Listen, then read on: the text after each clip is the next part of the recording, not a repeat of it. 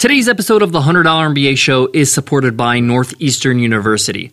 Northeastern University's DeMoore McKim School of Business offers the master's degree for corporate entrepreneurs, the MS in Innovation. This program is available 100% online and is completed in just 1 year. It's designed to develop leaders and change agents within the corporate setting. If you want to foster explosive growth within your organization through next-generation products or services and business model innovations, they want to hear from you. Northeastern is now accepting applications for its January cohort of online innovation students. Get started today by visiting msininnovation.com. That's msininnovation.com. Today's lesson on the $100 MBA Show is all about 4 things to avoid when dealing with your customers. This lesson was first broadcasted a little over a year ago, and it was a huge hit because a lot of people wrote in and said that this really helped them get a better perspective on how to handle their customers. And I created this lesson specifically because I struggled with this at the start. I wish a lot of people told me the things to avoid, things not to do with my customers, things I gotta make sure that I sidestep. I stepped into them and learned the hard way. And because we're well over 700 episodes going into 800 episodes, iTunes only shows our last 300 episodes, so we like to dig into the archives and rebroadcast episodes for you that are really helpful. So enjoy this one. I know you're going to love it, and I'll see you tomorrow with a fresh new episode.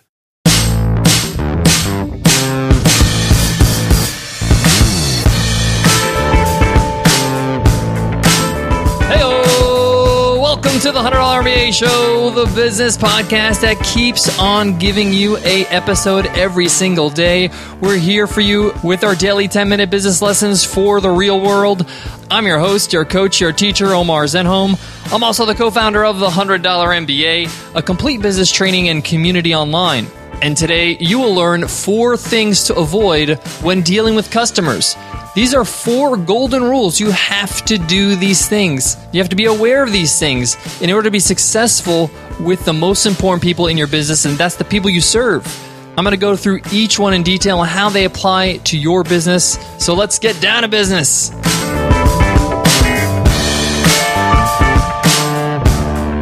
Your customers are so important to your business. Without them, you don't have a business on your hands. They're the people you serve. They're the reason why you exist. So I want to share with you 4 things you need to avoid to make sure that your relationship with your customers is spot on. Because the better the relationship with your customers and your audience, the better your business will be, the faster it will grow, and the faster the word will get around that your business is a real player in the market and that you value your customers way beyond the competition. So let me jump into the first thing you need to avoid when it comes to your customers. Number 1, having an emotional reaction.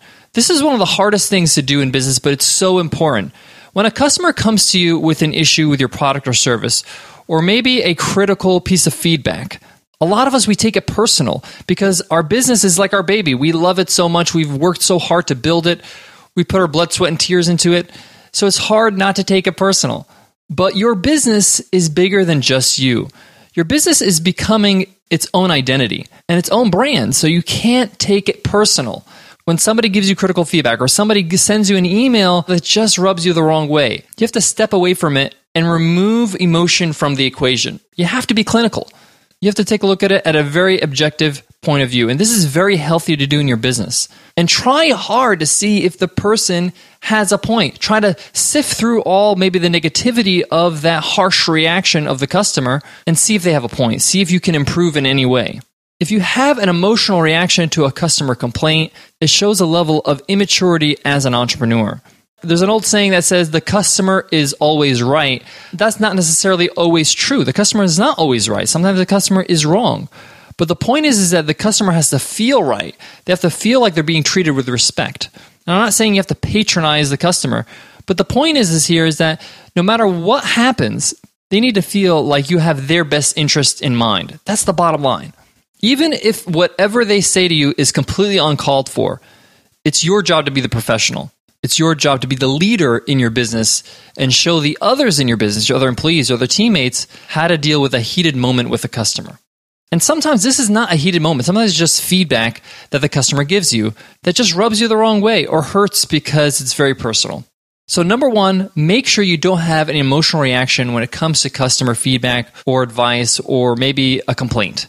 All right. Number 2, not acknowledging your customer's situation. You have to acknowledge the customer's situation.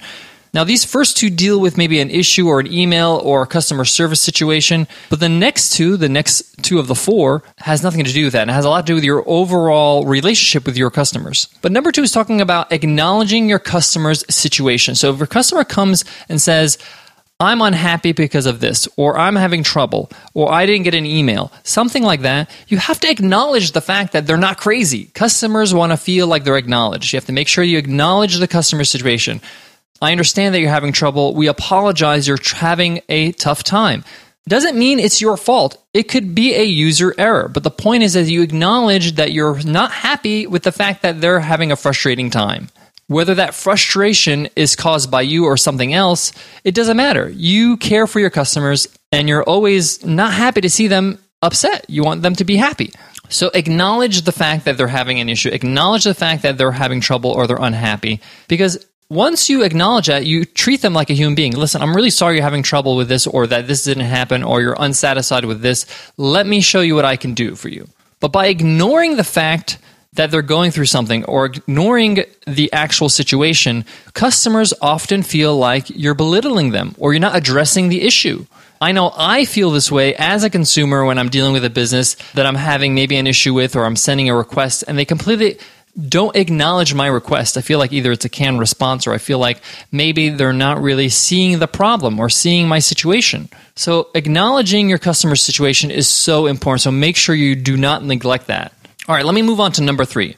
Number three is so important, and a lot of young entrepreneurs make this mistake, but avoid overpromising. Just say it like it is. Say what you can do. Say what you know, not what you hope to see. So what happens is that when you overpromise, your customers feel like you underdeliver, and their expectations are set incorrectly. A lot of us, when we start out, we just want to say yes to everybody and say that this is going to be great, or my course is going to fulfill all your needs from day one. No, that's not the case. You're building the course along with the customers as they give you feedback. Or this could be a product, a physical product even, where you keep improving with new iterations. So overpromising your customers is a huge no-no. Just be honest with them. They will respect you for it by saying, this is where I'm at right now. And often it's a lot more than they expect in the first place. So if you just say, this is where I am right now, this is where I hope to be in the future, with your help, I'll get there. So be careful of that. Make sure you're just completely transparent about where you are, where you'd like to be, with no promises. It's very hard to stick to certain deadlines, and just keep them up to date. I got more on today's topic, but before that, let me give love to today's sponsor, Dollar Shave Club. Guys, you don't need to choose between price and quality when it comes to an amazing and affordable shave. DollarShaveClub.com is the answer. I know this firsthand because I'm a longtime member of Dollar Shave Club. And now you can get your first month for free by going to DollarShaveClub.com/MBA. And this is why I love DollarShaveClub.com. I get high-quality razors delivered right to my door. And it's a third of the price. I don't have to go to the drugstore and pay an arm and a leg for some expensive razors and the hassle of asking somebody at the drugstore to open up this case so I can get some razors. And I don't have to remember to buy them. They just come right to my house. So just go to DollarShaveClub.com/MBA to get started and get a free month. Just choose the razor that works for you. I like the executive blade, and I like to use the Dr. Carver's shaving butter with it. It's super smooth, and I get to still see what I'm doing when I'm shaving because it's sort of transparent. And with their free month, it's your chance to join and see why 3 million members are happy like me. Get your free month at DollarShaveClub.com/MBA, and you'll just have to pay for shipping.